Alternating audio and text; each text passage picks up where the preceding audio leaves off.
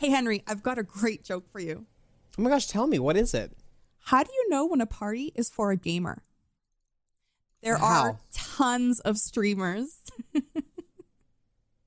Oh no. Dale said another bad joke. Should I laugh or not laugh? If I don't laugh, she'll be sad and the vibes will be bad. If I do laugh, I'll have to keep suffering through the jokes, and I don't know how much longer I can do it. Okay, I know what to do. Oh my god, Dale, sorry, I didn't hear that. I think my speakers went off, or maybe you were muted or something. Anyway, it's time to start this week's episode of Easy Mode. Welcome in, everybody. My name is Delayed Dale, and I tell great jokes despite what Henry says. And I'm Henry, and I agree. Oh, okay, I wasn't expecting that. And this is Easy Mode. Yes, where we're talking about the choice to laugh or not to laugh. The choice is yours. Or yeah, is where it? this week we're going to be talking about moral choices in video games. Some games where the choice is very present. We're going to be talking about some research and studies done across what do moral choices mean? What do the choices people make mean for reality? And what consequences or non-consequences they have. Yes, this is a very thought-provoking episode, and so if you would like to be part of the discussion, do connect with us online. We would love to know how you choose in games, because Henry and I are actually divided on some things, and you'll find out later in the episode. Yeah, just like math, we're divided. Ooh. But we're going to go ahead and get started. We're going to make the choice to get started with this week's episode. To say, Henry, is the choice? Do we say yes? We say yes, but we'll have to wait and see what the consequences are. For almost as long as we've been alive, moral choices have been active in video games. So even as early as 1994 in the Super Nintendo game, Super Metroid, which we all love, and I never knew this because I didn't play Super Metroid back in 1994, but you had to choose at the end of that game whether you were going to save the animals that helped you throughout the story, or if you were going to leave them there to perish. Oh, what? Did you play this? Did you play it? No, I didn't. Oh, okay. I was going to go say. Yeah. Since 1994, that's wild. Okay, continue. I know. And then not too long after, Chrono Trigger was released on Super Nintendo in 1995, so the next year. And obviously Chrono Trigger, big, fantastic, well-loved game. One of the best, well-respected RPG creators in the game, in the industry. Also created Dragon Quest Land, Final Fantasy series, respectively. But they added choices in the game to where Chrono Trigger in 1995 had 12 different endings that you could do. So in the 1990s, that was a big deal for a video game at the time. 12 different endings? Oh my God. Yeah. Even if you think of this day, Elden Ring has 4 or 5 different endings. I will say I love when games have multiple endings. I love multiple endings too. That replayability, and then the choices matter, and then if you mess up, you gotta start over. Okay. What's always hard for me is when an ending's hard to get. I'm like, well, I don't know how to get it. I was I only got to where I was. Before walkthroughs were a thing, how did people figure this stuff out, honestly? But now we have so many games that have a lot of choices and options. Like the Dragon Age franchise, entire franchises where that's sort of a basis around a lot of the game impact and playing. Skyrim obviously being one of those. Fallout franchise, especially Fallout 4. They've also improved on decisions.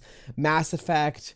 Beyond Two Souls, the Life is Strange series, Assassin's Creed, and Fable being one of the most notable ones, especially for choices. However, I didn't remember this until we were looking into this episode, but I did read, and I was like, oh yeah, that's kind of right. And I was like, I guess that's kind of disappointing. In Fable 2, no matter what choices you kind of made, you ended up at the same sort of good ending at the end of the story. So I was like, I don't want that. I don't like that. But I do remember Fable 3 very thoroughly, and I worked so hard for the good ending because they did have different endings. You did have to make a lot of choice, and if you wanted the good ones, you had to really grind for gold, and you had to really get all these do all these extra things at the end of the game. And I made sure I did it because I wanted the good ending. Henry's a good because I didn't want that because I was the king or whatever at the end of the game. I do want to say that that's so silly about Fable 2.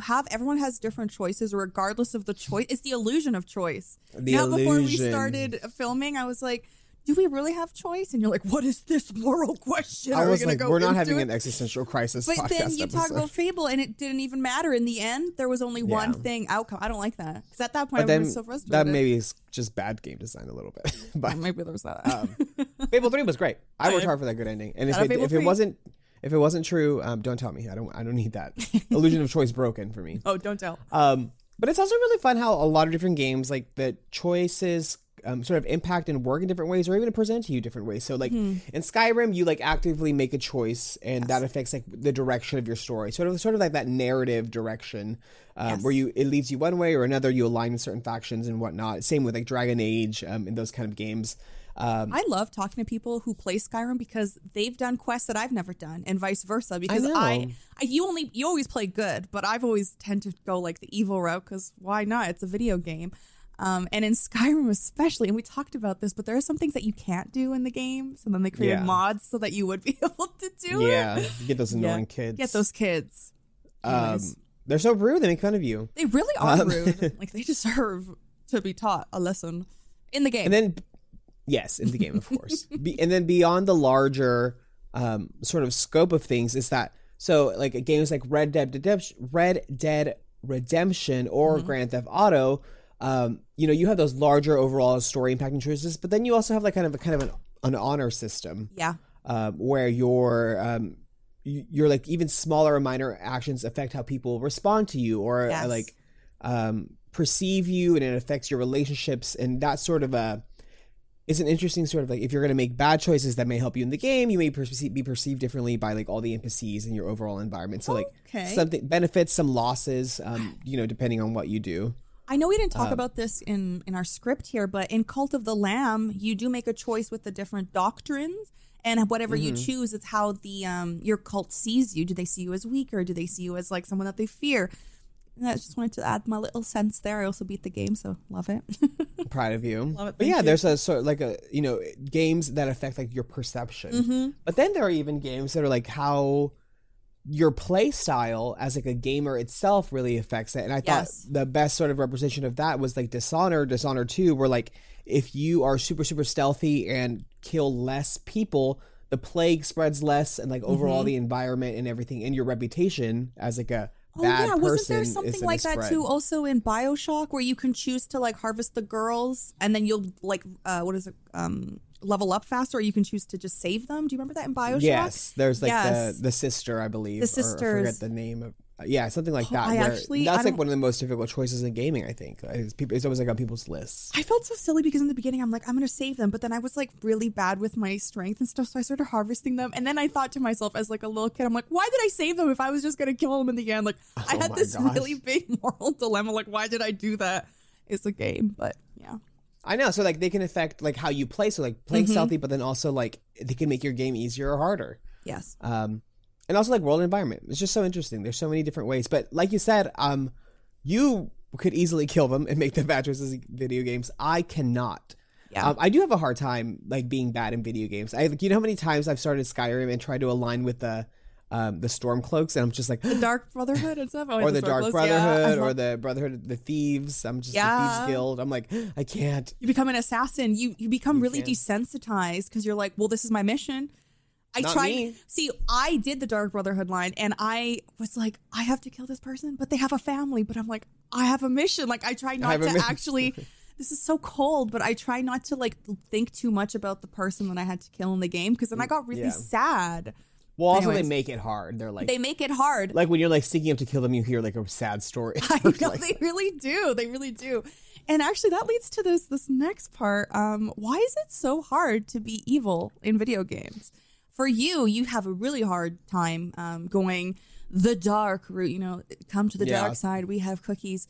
For myself, I always, in real life, I'm kind of like a goody two shoes, follow the law. Sometimes I won't even jaywalk because I'm afraid. But in video games, it's like it's a controlled environment, but also you just have like freedom to just do whatever you want. You can create the chaos that you want. However, studies have shown that it is actually harder for people to be evil in video games. I'm going to read you a little bit of a blurb here. So as games have matured, morality systems have grown more complex. And many developers, they don't give you the option of taking the high road anymore. So sometimes there's this gray area and you can't actually see what's right. So it might be choosing the least bad path versus the good path. So, like sometimes you're like, oh, which is the lesser of two evils? Like both choices suck, but which one sucks less? And the gray area, especially for games going forward, the gray area is where like the meat and like the whole like questioning, am I doing the right thing? Is this the right? There's a lot of question. There's a lot of depth to it. And I really like it, but it also gives me some stress. Yeah, well, I think maybe we're realizing, especially like in tropes in video games, everything is not as black and white. Like there's no superhero that where their actions don't really have bad consequences for everyone. Yes. Everyone's got a secret. Everyone's got some dark side that they're hiding. And just a choice sometimes is just like the lesser of two evils. Yes, exactly. Or not. Or they're just both awful. Oh, they both may just be awful. You have to live with that choice regardless. That's something that you have to carry in these games. So in an interview with Megan Stark, she's a senior narrative designer at Obsidian Entertainment. So they're the game studio behind games like Outer Worlds, Tyranny, and Fallout New Vegas. She says that if the choice is always easy, it becomes boring and also causes us to spend a lot of time developing content that no one's going to experience. If we make the choices shades of gray or types of good to neutral or low stake jerkish, players are more likely to weigh the pros and cons of each and select more variety in the options. And then when I read this, I was thinking, you know what? Have you ever played the game that's the prison game, No Way Out, A Way Out, where you're like, you have to play with somebody else and you have to escape a prison? Yeah. The choice is there. You have to decide as well. And there's a gray option. And I just remember the impact that it still left on my brother and I. We both really did have to weigh the pros and cons. And I think that's kind of funny in like a video game where you're having to analyze everything that you do. So no one is allowed to say that video games don't have depth to them, because sometimes I might need to write in my journal after I beat a game. I mean, that's really funny because like I was playing Plate It Up the other night. It's just like a little kitchen cooking game. Yeah. And even that game had a choice, and it's not even that it felt good and evil necessarily, but like one was like, the choice was, oh, you cook this and make more money, but it's harder to cook it. Or this is styles like, or you choose this and it doesn't get more difficult, but you don't necessarily make as many earnings. Like there's like these like choices where it's like you choose to make things harder for yourself or not. Yes. Like you reap and then you always benefits. Wonder though, what if I chose the other one? What would have happened? Yeah. Choice. So a Baylor University study researched how people approach moral choices in video games, and they focused on 3 really big scenarios. The first being the infamous No Russian mission from Call of Duty Modern Warfare 2, where you're part of a terrorist group and you choose to slaughter innocent civilians at an airport, kill only guards, or choose not to shoot at all. The second scenario was Power of the Atom mission from Fallout 3, where you defuse the bomb for a small reward or detonate it and destroy the town for a big payout, okay? And the final one is the Free Labor mission from Fallout 3, where you kidnap or spare a baby. Fallout 3 does have such heavy Fallout things. Probably has some of the hardest choices out there in games. What do you think the results were, Henry? Do you think people tend to go more good or bad based off of that? I don't know. I mean, based on like us, as if we were like a collective study, like, I mean, just between the two of us, it's like half and half. So it's just like, and that's actually what the results were. It said just as many people, no, you really can't be. Just as many people opted for the evil as good. According to Daniel Schaefer, the associate professor in the Department of Film and Digital Media at Baylor University, roughly 49% of people who chose the good path were morally activated, which meant they felt empathy for the non-playable characters. You know, NPCs, we love to trash them. Like, what an NPC, look at that NPC. Yeah. But they feel a lot of guilt at the prospect of doing evil, or were trusting their instincts on what felt right. And those who did not, the ones who chose the evil route, they fell in line with Albert Bandura's notion of moral disengagement, which is when people suspend their usual ethics to act against their moral standards without guilt or shame. They did it because, you know, it's just a game. So the act really had no moral weight. And other justifications for why they did that was that they were only following orders, adhering to the game rules, and doing what's necessary to survive to complete a mission. So like that is my mentality. That's your reasoning. And then you were the first. So like 50-50. It was really funny because like even though like I won't make the choices, I will go online and watch what happens if, for the choices I didn't make. I'm like, okay, what would have happened if I did that? But now I don't have to make it, so it's just there in a video for me. Quick pause here. If to the listeners, let us know what you would choose. Do you tend to go more good? Do you tend to go more bad? One thing to add, though, is if you have too much choice, it can lead to choice paralysis. So, like, when you go to a restaurant, yes, you have that menu. What do you get? They come back like, give me 5 more minutes. Give me 5 more minutes. I have some, like, such bad choice paralysis. RPG, the TTRPG games, especially like in conversation discussions. Yes. When like conversation, you have to like guide a conversation with like a million choices. I'm like, oh my God, at this point, like, if it's not like the point of the game I'm playing, so like, obviously there's like romance games and like novels where you like it's all choices, like conversation. Yes. But I mean, I'm like fine. But if I'm like playing like a game that's like a shooter or adventure, and I have to go through like 30 difficult like conversation discussions, and I'm like, I don't know. At this point, I'm just like, I don't know how you're gonna react. I know. I can't predict that. Too much choice, and then at that point, you become desensitized to it, and you just don't care. Yeah, I'm just like, okay, well, whatever. I was like, I can't, like, especially, like, you have, like, 6, like response options, and, like, oh, they're going to love this, or they're going to hate this, or they're going to feel neutral this. I'm like, okay. Give me a 50-50. That's all I can do. I can't control how they're going to feel. Let's just go on. Exactly. Flip a coin if you can't decide. What's funny you say desensitized. I actually was just reading about an article about a game that was produced in 2019, and it's really brought up the question of, like, can video games make people more empathetic? Which is sort of, the opposite of what people usually think when playing video games. Yeah. But, like, obviously you have to have, especially with the moral choice dilemma, you have to have some empathy sometimes that plays into your decisions and like what decisions you make. So in 2019, researchers from the University of Wisconsin-Madison created a game called Crystals of Khador, and the purpose was to see if students, if this game would boost empathy in middle schoolers. This game was created by the Bill and Melinda Gates Foundation, and over a 2-week period, the students were broken up into groups. One played Crystals of Khador, and the other played this other RPG called Bastion of called RPG Bastion. It's from this company called Supergiant Games. It's commercially available and open. And then the study found that the games that was designed to like increase empathetic accuracy did.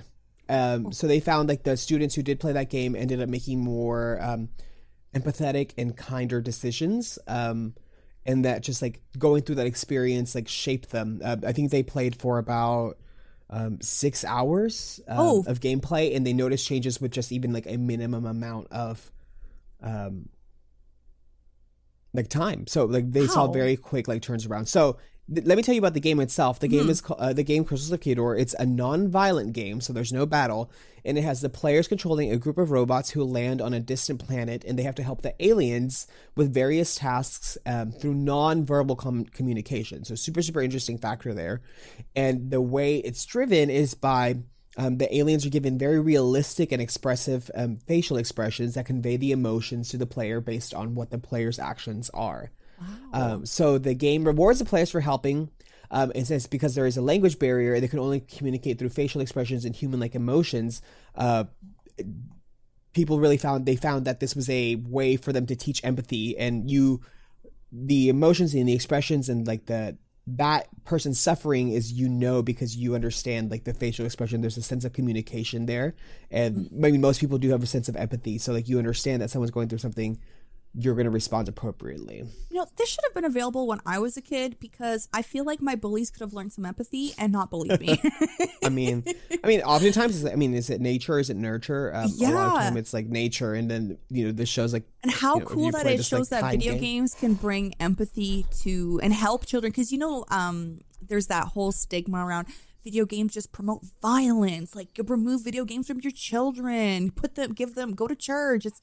No. I think it's the type of, of course it is. It's the type of media that you consume, and it is up on to the parents as well to how do you want your child to turn out, right? Yeah. And if you're giving them like these violent games that, have these very dark choices that are clearly 18 plus, that's on you, not for the kid. Yeah. Anyways, a little bit of a tangent, But yeah, no, you're actually right. So in looking for how video games can create empathy, I wanted to look up. There's still actually since 1970s, video games have sort of been, people have been like, these are bad for kids, these are bad for whatever. But from the 1970s to this day, there's still no evidence that video games create or induce violence.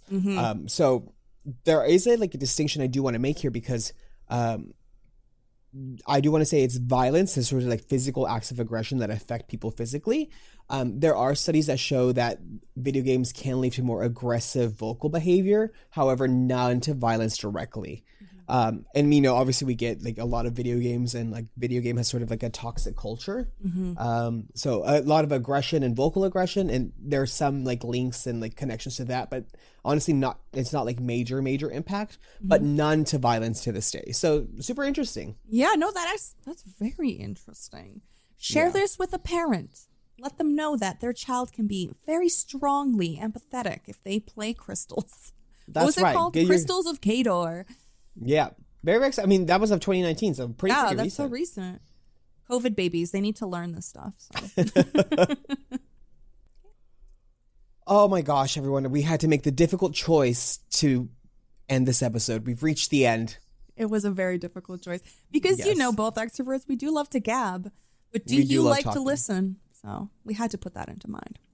But thanks everyone for hanging out today. I hope you make the choice to come back for next week's episode of Easy Mode, and you make the choice to listen to any episodes you've missed.